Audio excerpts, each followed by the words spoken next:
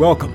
I'm Bill Moyers, and I want to talk about the hurricane that's blowing across America right now. In our country today, we have more income and wealth inequality than any other major industrialized nation on earth. It's blasting the race for president from left and right. Middle-income people are making less money today in real dollars by far than they made 18 years ago. Voters are angry at stagnating wages, angry at the loss of upward mobility for their kids, angry at the power of corporations and rich people over our political system.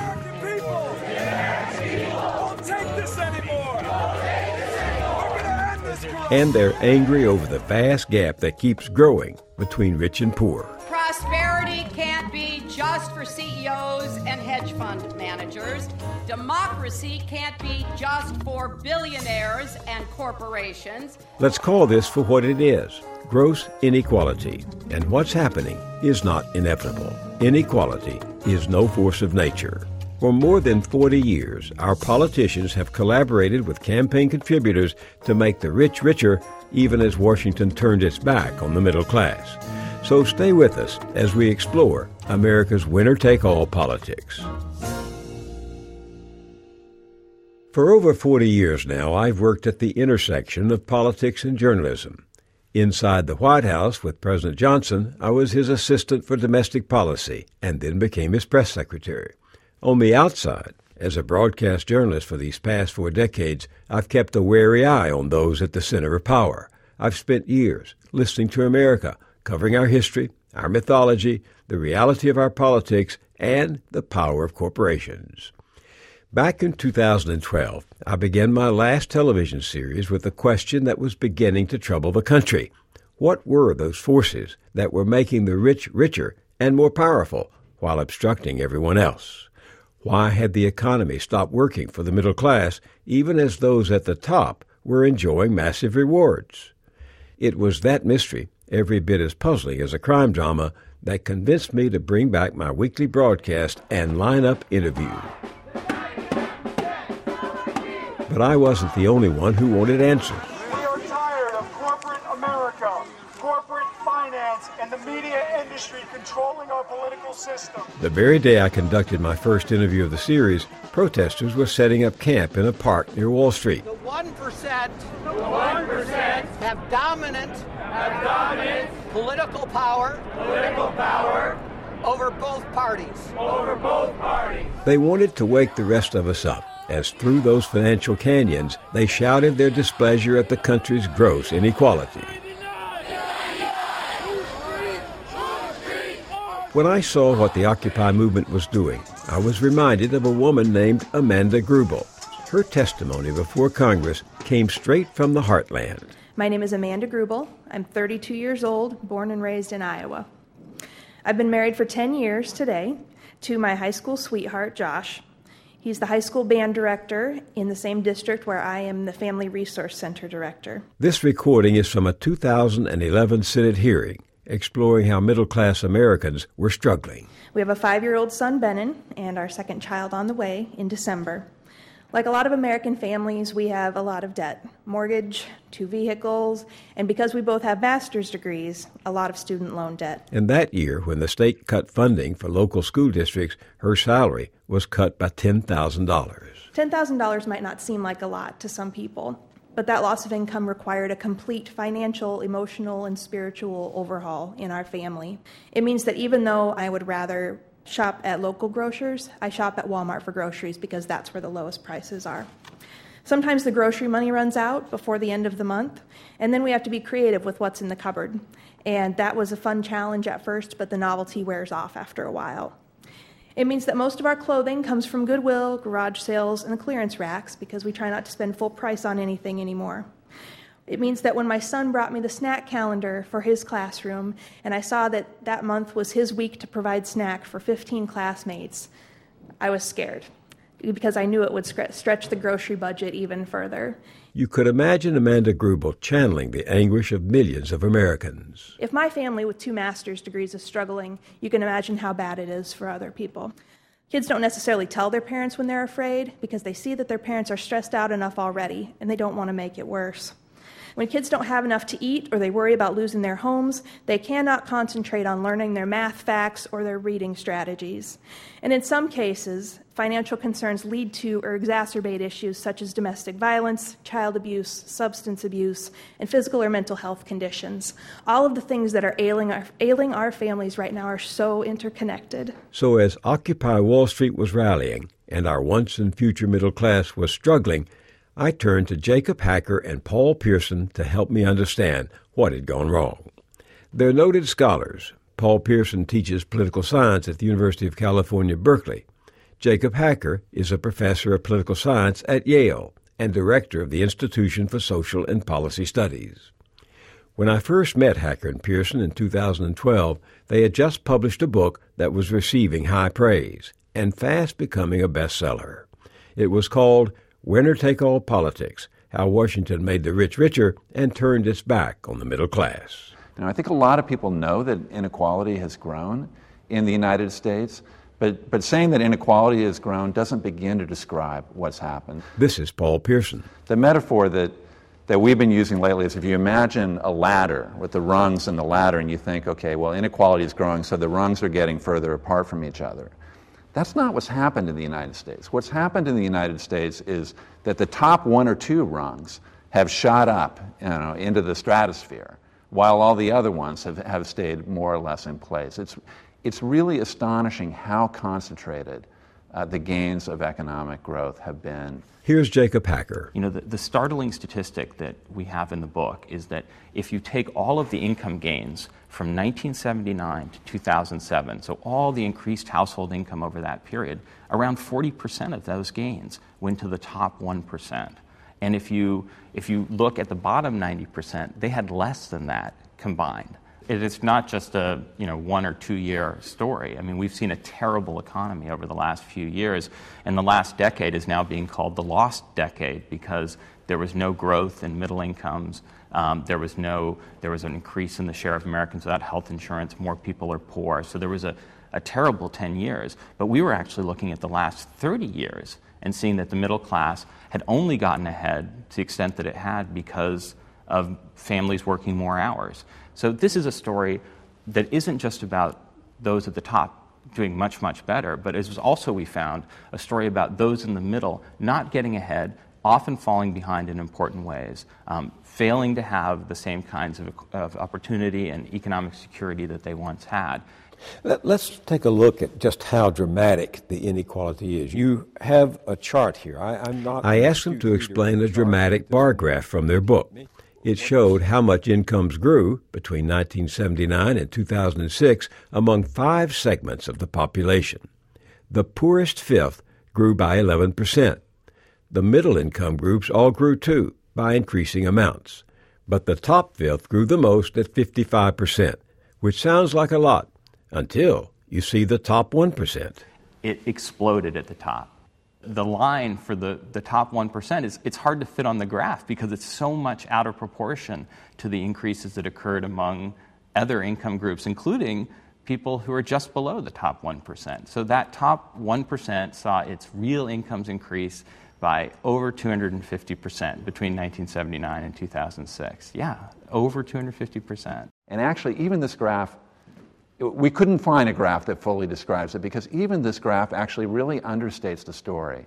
Because understates it? Understates it. I mean, this is pretty powerful. When I looked at it, I thought it was a showstopper. Okay, so well, if you really want the showstopper, you have to go one step further because that big increase is for the top 1%. But the real action is inside the top 1%. If you go to the top 10th of 1%, or the top 100th of 1%, you would need a much bigger graph to show what's happening to incomes for that more select group because they've gone up much faster than have incomes for just your average top 1% kind of person. But we've all known for a long time that the rich were getting richer and the middle class was barely holding its own. I mean, that was no mystery, right? Oh, it is. It's a mystery when you start to look beneath the familiar common statement that inequality has grown. Because when we think about rising inequality, we think, it's the haves versus the have-nots. That the top third of the income distribution say. It's pulling away from the bottom third.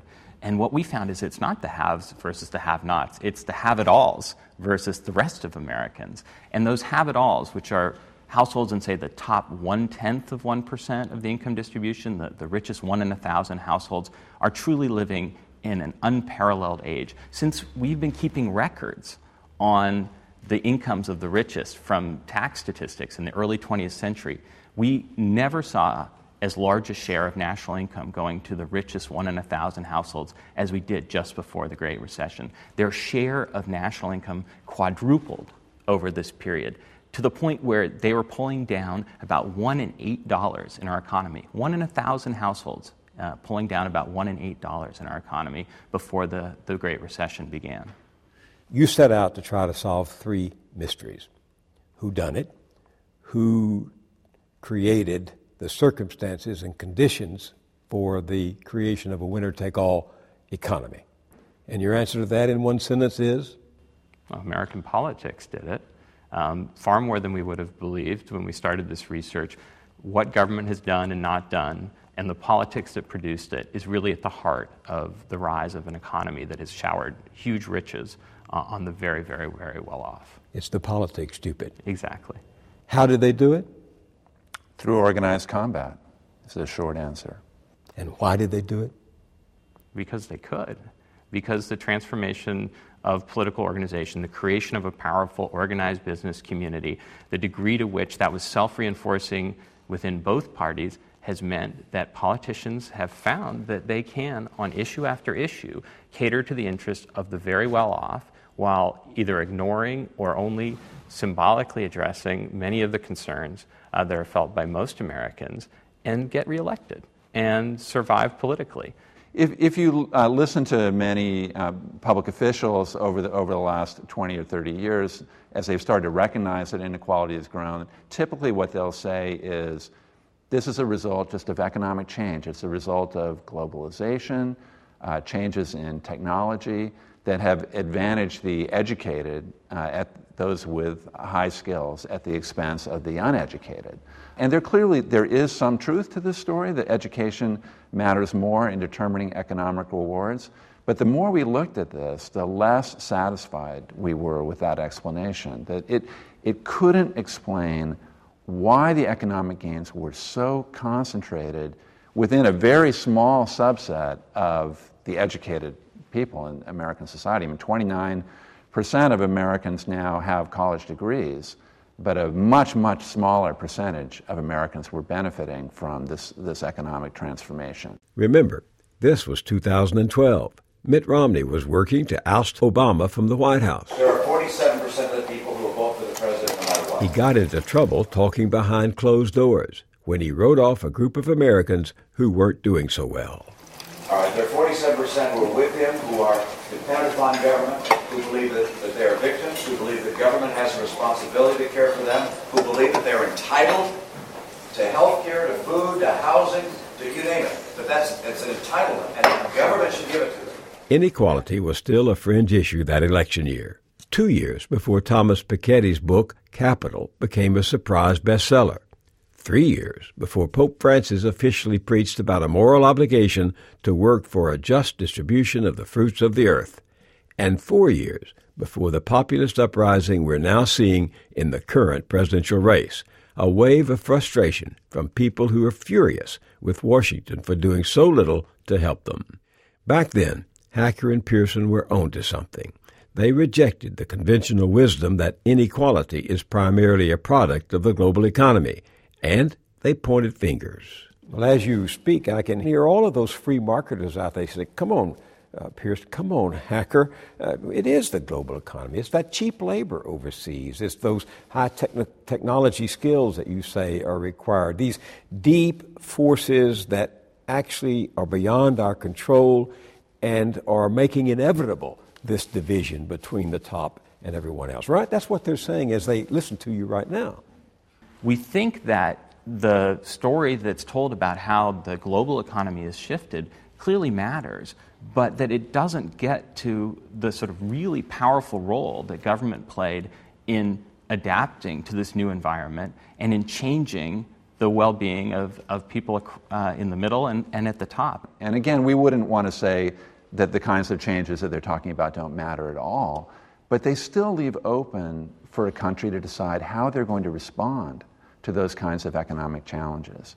And when you look at other affluent democracies that have also been exposed to these same kinds of pressures, who are actually more open, smaller economies often more open to the global economy than the United States is, you don't see anything like the run-up in inequality, especially this very concentrated high-end inequality, in most of these other countries that you see in the United States, which to us really was a very strong clue that we need to understand why the American response to globalization, to technological change, has been different than the response of most other wealthy democracies. So it's one thing to say, oh, the rich are getting richer because we have this new global economy. But how do you explain the fact that we've seen over this period where the rich have gotten richer, the tax rates on the richest of the rich come dramatically down? You know, Warren Buffett now says that he thinks he's paying a lower tax rate than the people who work for him do. The thing that got us going at the very beginning was the Bush tax cuts. This tax relief plan is principled. We cut taxes for every income taxpayer. We target nobody in, we target nobody out. And tax relief is now on the way. Today is a great day for America. But what Bush had just done in 2001 was a bonanza for the very rich. The Bush tax cuts in a lot of ways were written like a subprime mortgage. You know, they were designed to make people see certain things and not see a lot of the fine print. Fully 30 to 40% of the benefits were going to the very top, of the income distribution, the top 1%. And when you broke it down, it was really the top 1/10 of 1% that did so well because of the estate tax changes and because of the changes in the top tax rates and changes in the capital gains taxes. And if you go to 2003, changes in the dividend tax. I mean, these were all tax breaks that were worth a vast amount to the richest of Americans and worth very little to middle-class Americans. Within a few weeks after the legislation was passed, we all get a letter that says Congress and the President have given you this tax cut. And that's pretty much it for the middle class. But for higher income groups, the further forward you go in time, the bigger and bigger the benefits get. So it was really designed to front load the relatively modest benefits for the middle class and to backload the benefits for the wealthy. So why? Why do the winners get policies that make their winnings even larger?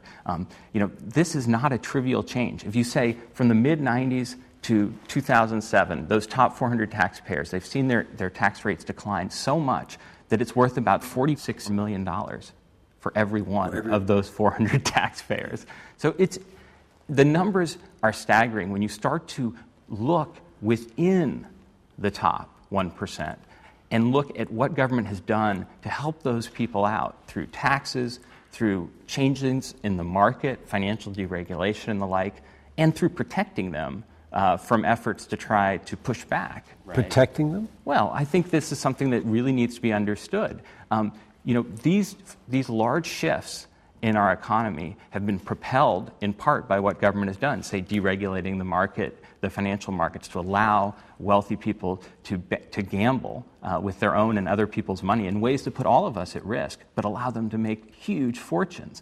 And at the same time, when those risks have become apparent, there has been a studious effort on the part of political leaders to try to protect against government stepping in and regulating or changing the rules. You write, we have a government that's been promoting inequality and at the same time, as you just said, failing to counteract it. This has been going on, you write, 30 years or more. And here's the key sentence. Step by step and debate by debate, our public officials have rewritten the rules of the economy in ways that favor the few at the expense of the many. And so in some ways, the fundamental myth that we're trying to break out of is the idea that there's something natural out there called the American economy that is prior to government, prior to politics, And that government, if it's involved at all, is only involved sort of at the end of the day, maybe tidying things up around the edges or redistributing money from some people to another. And I think the financial crisis has been a rude awakening for people who viewed the economic world that way. It's now, I think, very clear in retrospect that the decisions that leading public officials made over a period of decades helped to get us to a point where a financial crisis could be so devastating to all Americans. How can this happen? I mean, how could Washington turn its back on the broad middle class to favor a relatively few at the top in a democracy? Well, what has really changed is the organization of American politics, particularly the organizations that represent the deepest pocketed members of American society. What we've seen is an organizational revolution over the last 30 years that has meant that business and Wall Street and ideological conservative organizations that are pushing for free market policies have all become much more influential. And at the same time, a lot of the organizations that once represented the middle class, labor unions, broad-based civic organizations, and sort of organizations at the local and grassroots level, including social movements, have all lost enormous ground. And so it's that imbalance, that shift, I think, that is the sort of underlying pressure that plays out in our politics today. The way we describe it in the book is as if the ecosystem of American politics has changed. And everyone in American politics, Democrats, Republicans, liberals, conservatives, has had to adapt to this new world where money matters much more in our politics and where groups representing business and the wealthy are much more powerful than in the past. And you don't beat around the bush. You say, quote, most voters of moderate means have been organized out of politics, left adrift as the foundations of middle-class democracy have washed away. Yeah, I mean, if you look at the history of American democracy, it is about a broadening of our understanding of political equality to incorporate African Americans and women, and ultimately to also incorporate the idea that large inequalities of property were a threat to democratic equality. So FDR, during the Great Depression, famously said that political equality was meaningless in the face of economic inequality. So we now, I think, understand that inequality of income and wealth is part of a capitalist society, but it can't overwhelm our democracy. And what we've seen in the last 30 years is a gradual erosion of the firewalls that protect our democracy from the inequalities that are occurring in the market. Money has come into politics much more, and the power that people have in the market is being used more and more in politics as well. And that's a concern because Americans have very complex views about equality, but they all agree in this basic idea that, as Thomas Jefferson famously said, all men are created equal. And he meant men, probably, but the modern understanding of that phrase, we believe that people, whether they're rich or they're poor, whether they have lots of property or not, whether they're on Wall Street or off, they should have equal potential to influence what government does. Anybody who looks around at our government today cannot believe that that's the case or that we're even close to that. There was a time when we were sure that a strong middle class was the backbone of a democracy. And there was a time after the Second World War, when I was a young man, when incomes actually grew slightly faster at the bottom and the middle than at the top. Is that right? Do your figures support that? Yes, they do. And we describe that period after World War II, which lasted for about 30 years, as being a country which we labeled broadland. Broadland. Broadland. And I think it's most clearly captured by that old idea that a rising tide lifts all boats. Everybody's income is going up at roughly the same rate, slightly faster actually towards the bottom of the income distribution than towards the top, but everybody's incomes were going up. And it's important to understand this. So this wasn't some egalitarian fantasy world. It wasn't Sweden. It was the United States, recognizably the United States, with significant inequalities of wealth, but everybody was participating in prosperity and seeing their incomes rise. And then after the mid-1970s, we start moving towards a distribution of income that looks more like that of a third world oligarchy. It looks more like Mexico or Brazil or Russia. Income inequality, the statistics on income inequality now suggest that inequality is higher in the U.S. than it is in Egypt. And that's quite a journey from where we were when I was growing up. Right now, I think we're seeing the kind of bitter fruit of winner-take-all politics because this financial crisis was not, an act of God or work of nature. It was brought on by poor decisions that were made in Washington and on Wall Street. Yes, there's a global dimension to this, but a big part of it was failures of domestic policy. If you look to our northern neighbor, Canada, it had nothing like the same degree of banking crisis that the United States did. And that's partly because it had much more effective regulations of the financial sector. Over this period that we saw leverage and speculation increasing on Wall Street, Washington, both Democrats and Republicans, were trying as hard as they could to allow Wall Street to do even more. So winner-take-all politics has produced a winner-take-all economy, right? Yeah. And the winners are? The winners are those who've made out so well in this new economy, the very well off, and financial and people in the highest reaches of finance and corporate executive suites. And the losers? Well, the losers are, I think, almost all of us. I think almost all Americans lose from the shift toward a society in which rewards are so narrowly concentrated on a small segment of the population. And there's no sign that the sort of massive concentration of the gains of the economy at the very top is slowing down. In fact, this downturn has been remarkable in the degree to which those at the very top seem to have weathered it pretty well. Profits are still very high. Those who are on Wall Street have recovered thanks to massive government bailout. Taxpayers put it up. They're spending taxpayer money. And so we've seen the economy over 30 years very consistently shift in this direction. And what I think has not happened and what concerns us greatly is a kind of real undermining, deep undermining of the operation of our democratic institutions. I mean, we're describing a massive erosion. But the question is, could we see those democratic political institutions really cease to function effectively in the future if we have a society that continues to tilt so heavily towards winner-take-all? And that's why we wrote the book, because Walter Lippmann back in the early 20th century said the challenge for democratic reform is that democracy has to lift itself up by its own bootstraps. And we are deep believers in the ability of American democracy to reform itself of the strength of our democratic institutions. But they're in very serious disrepair right now. And we've seen in recent political fights a sort of paralysis and a broad loss of faith in government. And that sort of secession of the wealthy from our economic life that we've already started to see could be matched by a succession of them from our political life and a sort of loss of that broad democracy that was characteristic of mid-20th century. That's the greatest fear that we have. Would you say we still have a middle-class country? No, I wouldn't. If you ask me that point blank, point blank, Paul, do we still have a middle class country?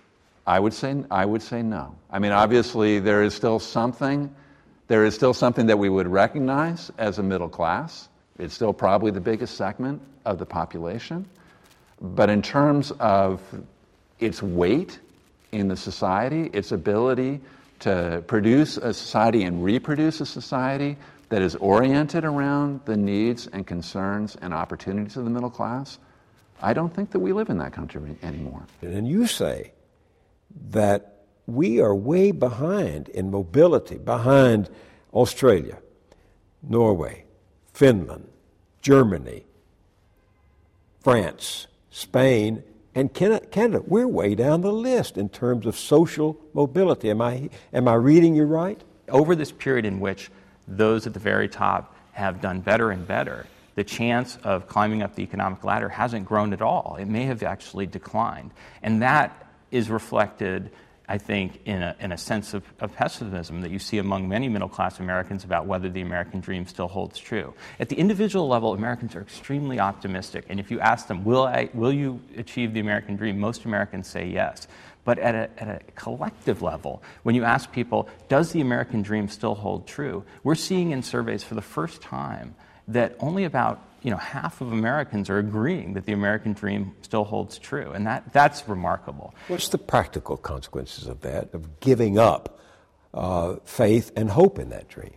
The fact is that for most middle-class and working-class Americans, that politics seems increasingly removed from their everyday experience in their life. And there is a current of distrust and anger towards Washington that is so deep right now.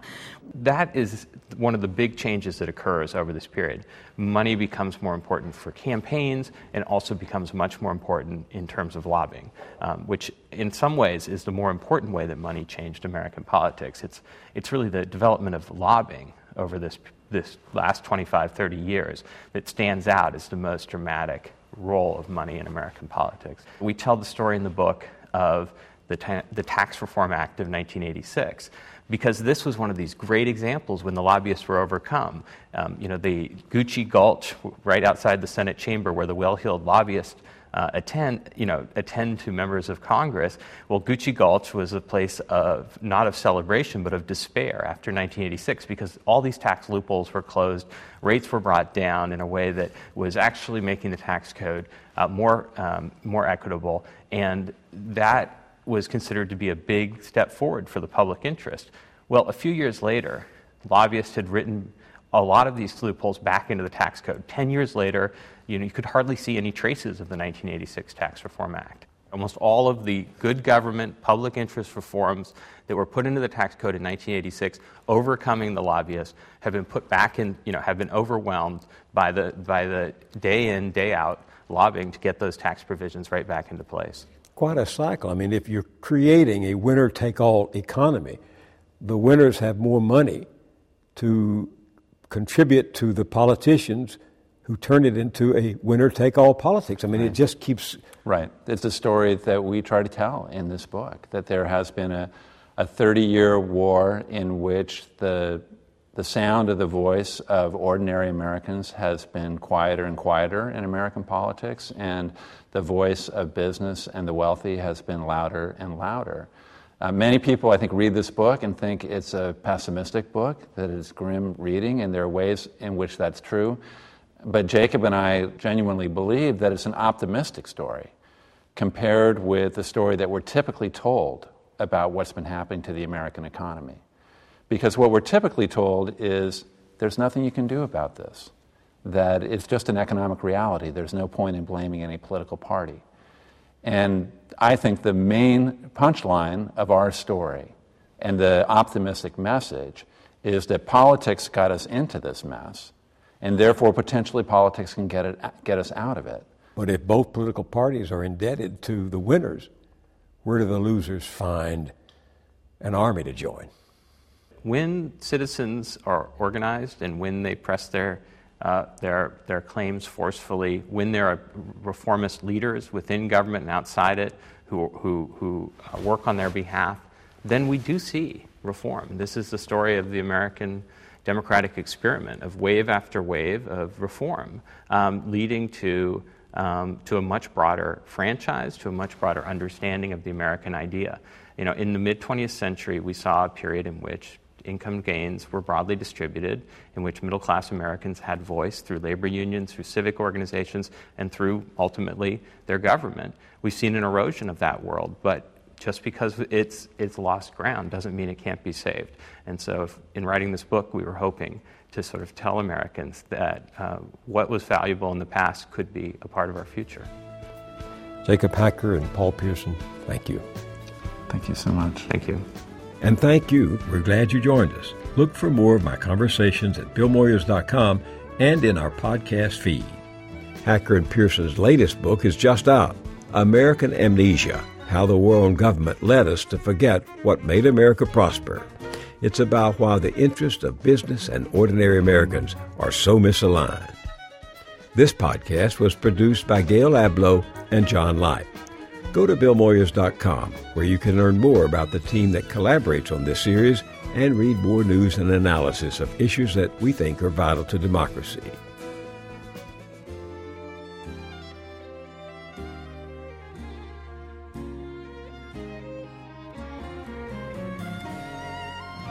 This podcast was a production of Public Square Media.